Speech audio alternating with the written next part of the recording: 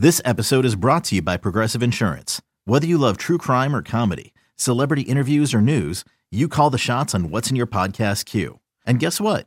Now you can call them on your auto insurance too with the Name Your Price tool from Progressive. It works just the way it sounds. You tell Progressive how much you want to pay for car insurance, and they'll show you coverage options that fit your budget. Get your quote today at Progressive.com to join the over 28 million drivers who trust Progressive. Progressive Casualty Insurance Company and Affiliates. Price and coverage match limited by state law.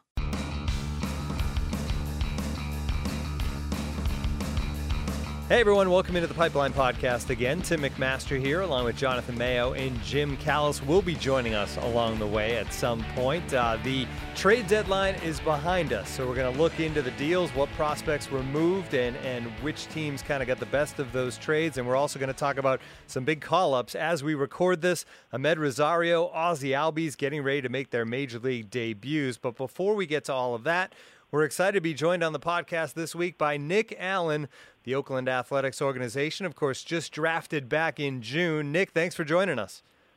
No problem. Thank you for having me. All right, I guess my first question, Nick, will be the obvious one. 17 games under your belt in Arizona. How has the adapting to pro ball gone for you so far? It's been good so far. Every day is, something new. I'm just learning, trying to go out there and be my best self every day. Nick, following up on just a little bit, what's been the biggest difference? Obviously, you played, high level of baseball in Southern California, high school ranks. You did the summer showcase thing. You played against good competition. But what's been the biggest difference between what you've seen in this rookie level league and what you had been used to? I think the biggest thing to adjust to has really been the speed of the game. Balls are hit a lot harder. People are a lot faster.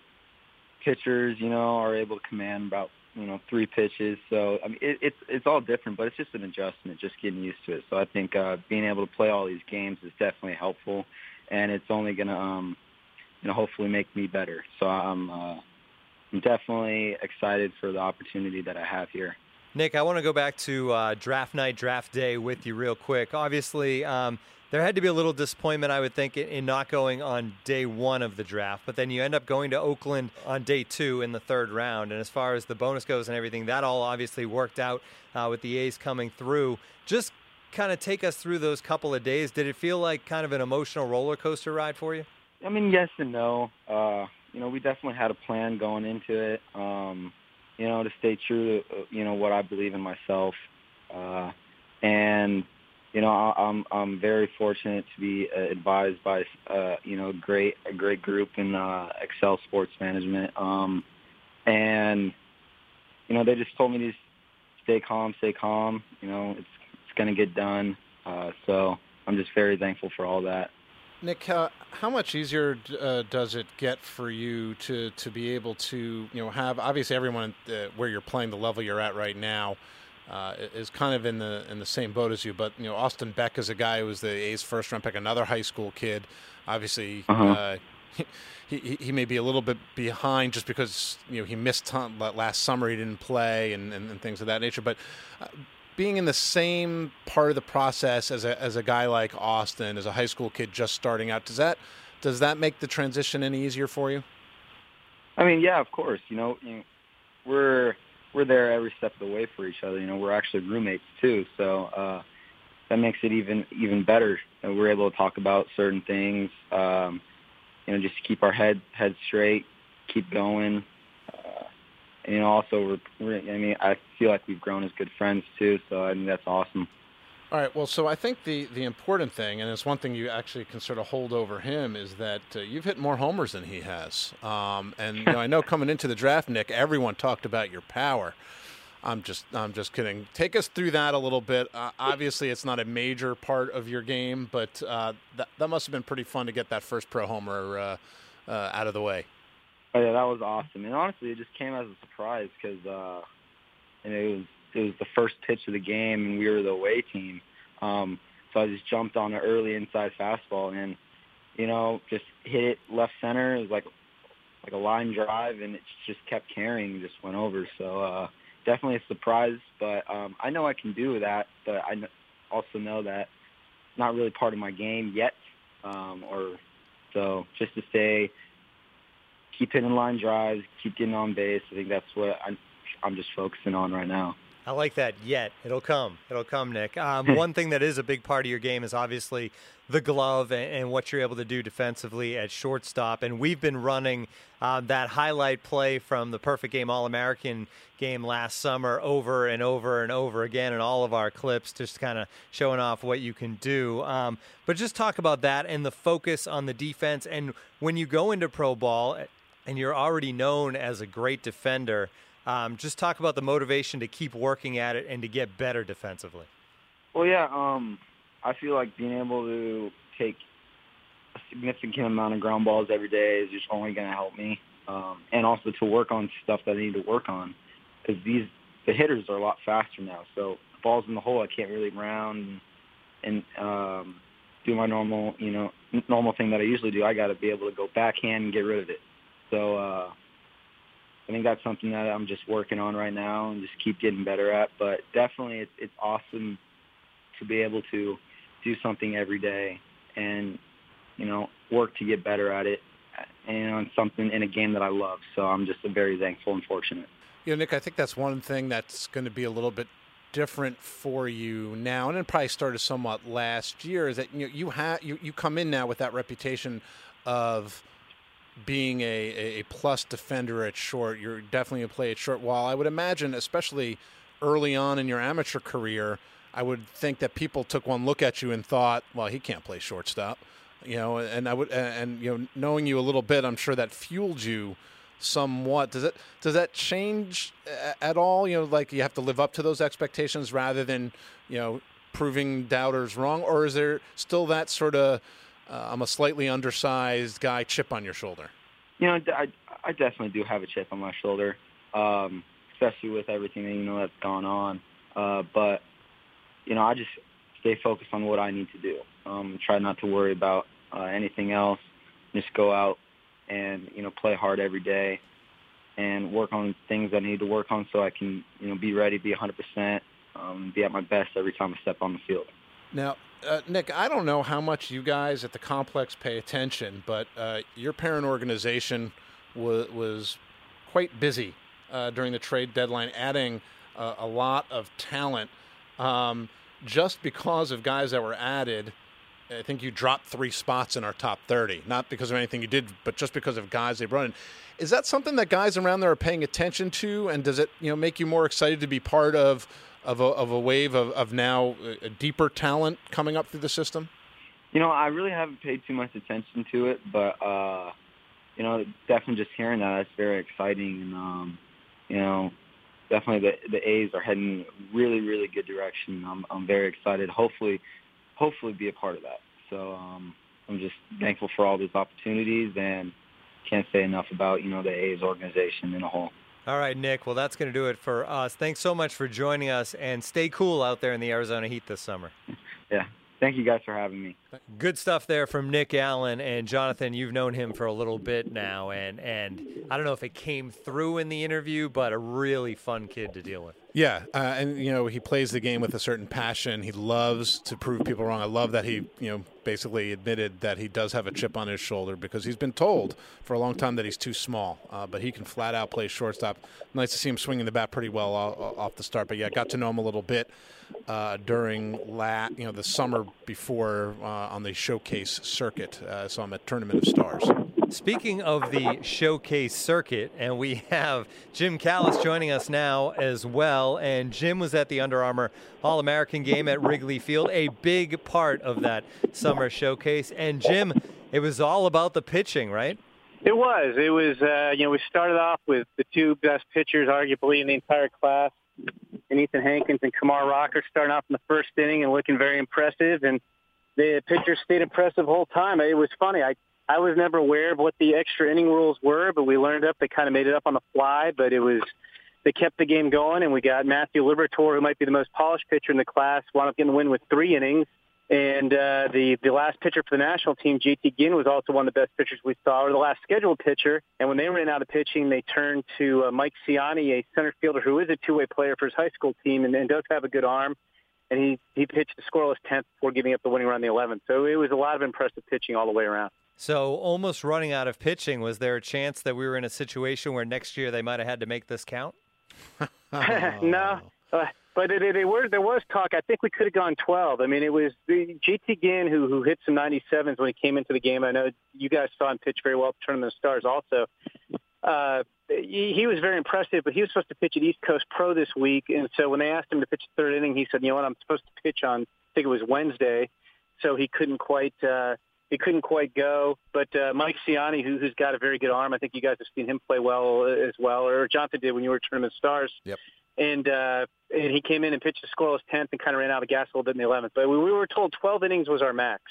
All right, so we've learned that there's a lot of good high school pitching heading into the next year's draft. That's one thing we can take away at this point in the summer. Let's move on to the trade deadline and the big moves from deadline day, and also the teams that really collected on the prospect side. But let's start with the Darvish deal and the Dodgers, who have become I don't see how they could lose, but it's baseball, so it could very easily happen. But basically, they need to get Clayton Kershaw back as well. But to add Yu Darvish is pretty impressive, and then to add Tony Watson and Tony Cingrani as well. But the Darvish deal, you know, he didn't come cheap. Willie Calhoun, number 4 prospect, number 17 prospect, A.J. Alexy, and number 27 prospect, Brendan Davis. Jonathan, when you think of getting a starting pitcher on a rental basis, that's a pretty good haul for the Rangers. Yeah, I think it's a good trade for both teams. It may sound like a cop-out, but I think that, you know, Darvish was probably the best available starter still on the market, especially after the Sonny Gray trade went down. And it looked like, and Justin Verlander really wasn't going anywhere. You know, but at the same time, the Dodgers didn't give up Walker Buehler. They didn't give up Alex Verdugo, and they didn't give up Yadier Alvarez. So they kept their top 3. It's a really, you know, it's a deep system, and yeah, it certainly takes a hit. And I love Willie Calhoun, and maybe, you know, an American League team is probably the best place for him because he is a little defensively challenged in terms of You're being a little he's going kind to there, profile. Jonathan. I'm trying to be nice. His best position is batter's box. There's no question about that at all. And I'll tell a very quick Willie Calhoun story, just to sort of give you a sense that someone relayed to me, that I guess early on in his pro career, you know, he was with the team, and they asked him, you know, well, so where's your best position? And Calhoun looked at him and said, the 3-hole. So that's kind of who he is. So, you know, I think the Rangers got some good talent. They added to their system. Calhoun, I think, has a chance to be an impact bat soon. And the Dodgers didn't have to give up any of their top 3 guys. That's a win-win for me. And that seems like kind of a theme from this trade deadline, the fact that nobody gave up their top talent in a lot of these trades. And when you look at what the Yankees did for Sonny Gray, Jim, they give up Fowler and Mateo and Caprillion. Obviously, that's some talented guys. They go in, those 3 guys, into the top 11 prospects in the A's system now. But 2 of those guys have big question marks next to them right now as far as the injuries go. And Mateo, it seems, has some maturing to do. So none of those guys are a slam dunk, but still a pretty good haul for the A's, isn't it? It is, and I'd say as much as we all love prospects, no prospect's really a slam dunk. I mean, I think, you know, touch on the Darvish deal for 1 second. It still amazes me that the Rangers got less than him than what the Cubs got what the Yankees got for Chapman, who was a similar situation, headed toward free agency last year, reliever versus starter, but there just wasn't a big market for Darvish yesterday. I'm kind of surprised the Astros didn't get involved and maybe, you know, make a move, because I think they really could have used Darvish. But with the A's, yeah, I mean, you could look at it and say, gee, you know, 2 of the guys that got her out for the year, and Mateo's stock has slipped. But you know, I think they potential difference makers, whereas, you know, the Dodgers got, you know, potential difference maker in Calhoun, who's probably a left fielder or a DH. You know, A.J. Alexy can maybe slot in a 3 or 4 spot, and Brendan Davis is projectable. They didn't get 3 guys like the Yankees got for Sonny Gray, and I know he's controllable. I know he's pitched better as of late than Darvish, so there's some differences there. Yeah, no, I think you know, the Sonny Gray trade. I mean, all those trades when it involves prospects, you know, there's that sort of incomplete. Well, we have to wait and see, and that's true. But I think in this case in particular, we're gonna have to wait and see. You know, I think if there's ifs with all three guys. Mateo is the healthy one. But if what he's done in Double-A is the fact that that switch went off and he's starting to live up to his immense potential, and then if Caprillion comes back from Tommy John surgery, which does happen more and more, but he's pitched so little, we don't really know what to expect, and if Fowler's knee injury isn't so prohibitive of him, this is a guy that speed was a part of his game. I think he's still going to hit enough. If those are all positive answers for the A's, then they got 3 top 100 caliber players for Sonny Gray, and then suddenly it becomes a much better haul for them than maybe people thought at the surface because 2 of the guys are on the shelf. I know scouts who like Fowler better than Clint Frazier, and they think he's a better all-around player. Mateo, while his stock has gone down, still has top-of-the-scale speed and surprising pop, and even if he's not a shortstop, that works at second or center. And Caprillion, and we both saw him in the fall league last year. And he'd flash you 4+ pitches and plus control. So, again, guys, this isn't the 1970s. Guys do come back from surgery, in most cases as good as new, and they got 3 very high ceiling guys there. And the Yankees have gone from sellers a year ago to big buyers this year as they are going all in once again. And they loaded up that system, and you had a feeling they're not just going to wait for all this talent to come to the major leagues. They're the Yankees. It's win now. They traded a lot of talent away at this deadline, but they look like a team that's going to be a contender now. And that kind of brings us into, because one of their other big deals they made was with the White Sox. And when you look at teams that really were able to add more talent, it's amazing that with all the trades the White Sox had already made, they made this many trades in July, Jonathan, and added this much more talent to the system. They have to be one of the big winners on the prospect side of this deadline. Oh, without question, they just continued to do what they're doing. I think we talked about at the time, going back to the Quintana trade, which we've talked about on this very podcast, that they have done a very good job of getting good returns for trades. So when you start with Jimenez and Dylan Cease in that Quintana trade, and then they added Blake Rutherford in that Todd Frazier trade with the Yankees, that's 3 top 100 guys right there. But then they added a bunch of other guys in a variety of trades, Casey Gillespie and Ryan Cordell, Ian Clarkin. These are all guys, A.J. Puckett. I think that's everybody that at least that landed on their top 30. And as you pointed out, it was already a vastly improved and deep system because of the trades from the winter.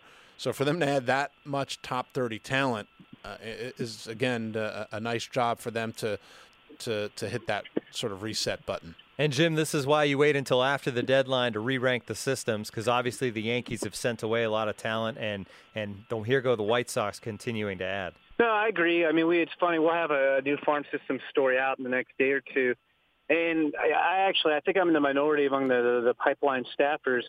I actually thought the Yankees had the 3rd best farm system going into the trade deadline, and I still feel they have the 3rd best farm system. They won't come out quite that high in our rankings, but their depth is still incredibly impressive. I think that's another reason they were able to trade the guys they did, is they felt comfortable. They still had a lot more talent on the way. All right, I want to get to the call-ups today, but before that, we want to take a second to tell you about the Fantasy 411 podcast. Want to win your fantasy league this year?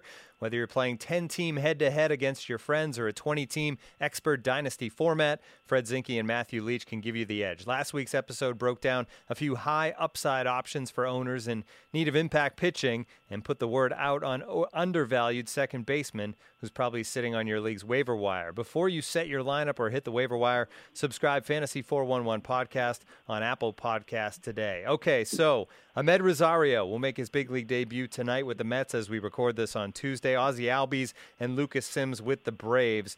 Let's start with Rosario because Mets fans have kind of been itching for this, I think, since opening day, or at least since the Mets kind of showed that it was going to be a disappointing season. Yeah, and there are some similarities, I think, to Rosario and Albies just in terms of the fan base being excited. Rosario is a better prospect, number 2 overall on our top 100, and there's reason for them to be excited. I think the combination of the Mets having a disappointing year and him just absolutely raking at such a young age at AAA, it was always one of those, okay, the clock is ticking, when's that timer going to go off? And it sounds like the Mets were always eyeing the beginning of August to be able to do that.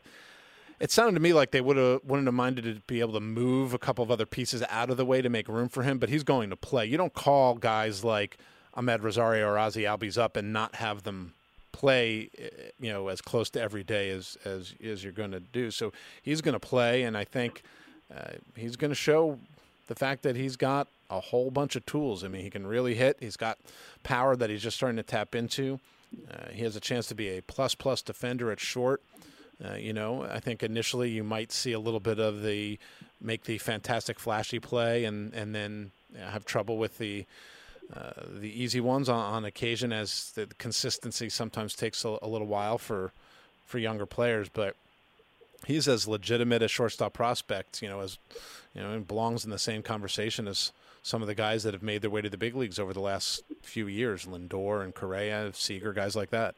Sandy Alderson actually saying he won't play every day, but I feel like once he's there, you got to find a way to get him into the lineup. That's lowering the expectation bar. Exactly. Jim, when you look at Rosario's numbers this year, obviously they're tremendous. It is Las Vegas. How much of a factor is the launching pad in Vegas when you look at his numbers? It's a huge factor. I mean, Las Vegas inflates everybody's numbers, but I mean, he's a legitimate hitter. I mean, I do think, frankly, I think we've said this before in the podcast. I mean, the Mets should have called him up about a month ago. There's no reason to wait this long, but, hey, it's the Mets. So, I guess they had to take longer to figure out than the rest of us did. All right, let's move on to Ozzie Albies, and Lucas Sims will start for the Braves, but Albies, I think, will draw more attention, and it didn't take long on Twitter, Pipeline tweeting it out there that he was going to start, and the Braves fans are all in now on Ozzie Albies. Obviously, Swanson is down. We thought at some point they'd both be up together, and they probably will be in September at the latest, Jim. But what can Braves fans expect to see from Albies in the big league lineup? I think he's a very polished hitter. I mean, he's hit everywhere he's gone despite being young for his age compared to his league. He can run. He can play defense. I'll be curious, and this all broke while I was in flight, so I didn't really see any of the particulars if they're out yet. Is he going to play short or is he going to play second? Are they going to bench Brandon Phillips to play him? Or is he going to get some more playing time at short now that Swanson's in the minors? Do you guys know yet? I do not know yet. I have to inquire as to that very question. So, I think it's a good point. He had, Albies had been playing some shortstop this year. It should be noted that he has a chance to, he could be a very good shortstop if it were another organization. That's where he'd be playing and shifted over because of Swanson. So I don't know what they're going to want to do. If they're feeling that eventually Swanson's going to rejoin him as that double play combination, it might be easier to sort of slide him back in at second base, but we'll have to see. Do you expect Swanson to be back sooner rather than later with this so they can play together again for a little bit? Or I would. Why not? Right? I mean, why wouldn't you? At this point, the Braves aren't contending this year. They're building for the future, and that is their future. I mean, Swanson and Albies up the middle is what I think everybody had envisioned for quite some time. So, I think that's how they should finish the season out. All right, well, that is going to do it for us. We're out of time. Another good Pipeline podcast, though. We want to thank Nick Allen for joining us on the show this week as we took a look back at the trade deadline and also some big call-ups. We can react to Rosario and Albies' first week in the major leagues on next week's podcast. For Jim Callis and Jonathan Mayo, I'm Tim McMaster. Thanks for tuning in.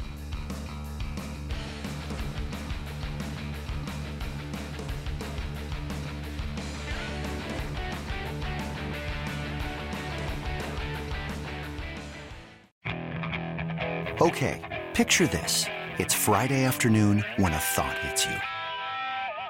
I can waste another weekend doing the same old whatever, or I can conquer it. I can hop into my all-new Hyundai Santa Fe and hit the road. Any road. The steeper, the better. Because my all-new Santa Fe is available with H-Track all-wheel drive, so I can hit the trail without a worry in the world. Heck, with 3 rows and best-in-class rear cargo space, I can pack the whole family in with all our gear. We've got available dual wireless charging for our phones, so we'll never lose touch with civilization, and we won't lose touch with the primordial power of Mother Earth. So which is it? Waste the weekend or do something a little more epic? And conquer it in the all-new Hyundai Santa Fe. Visit HyundaiUSA.com or call 562-314-4603 for more details. Hyundai.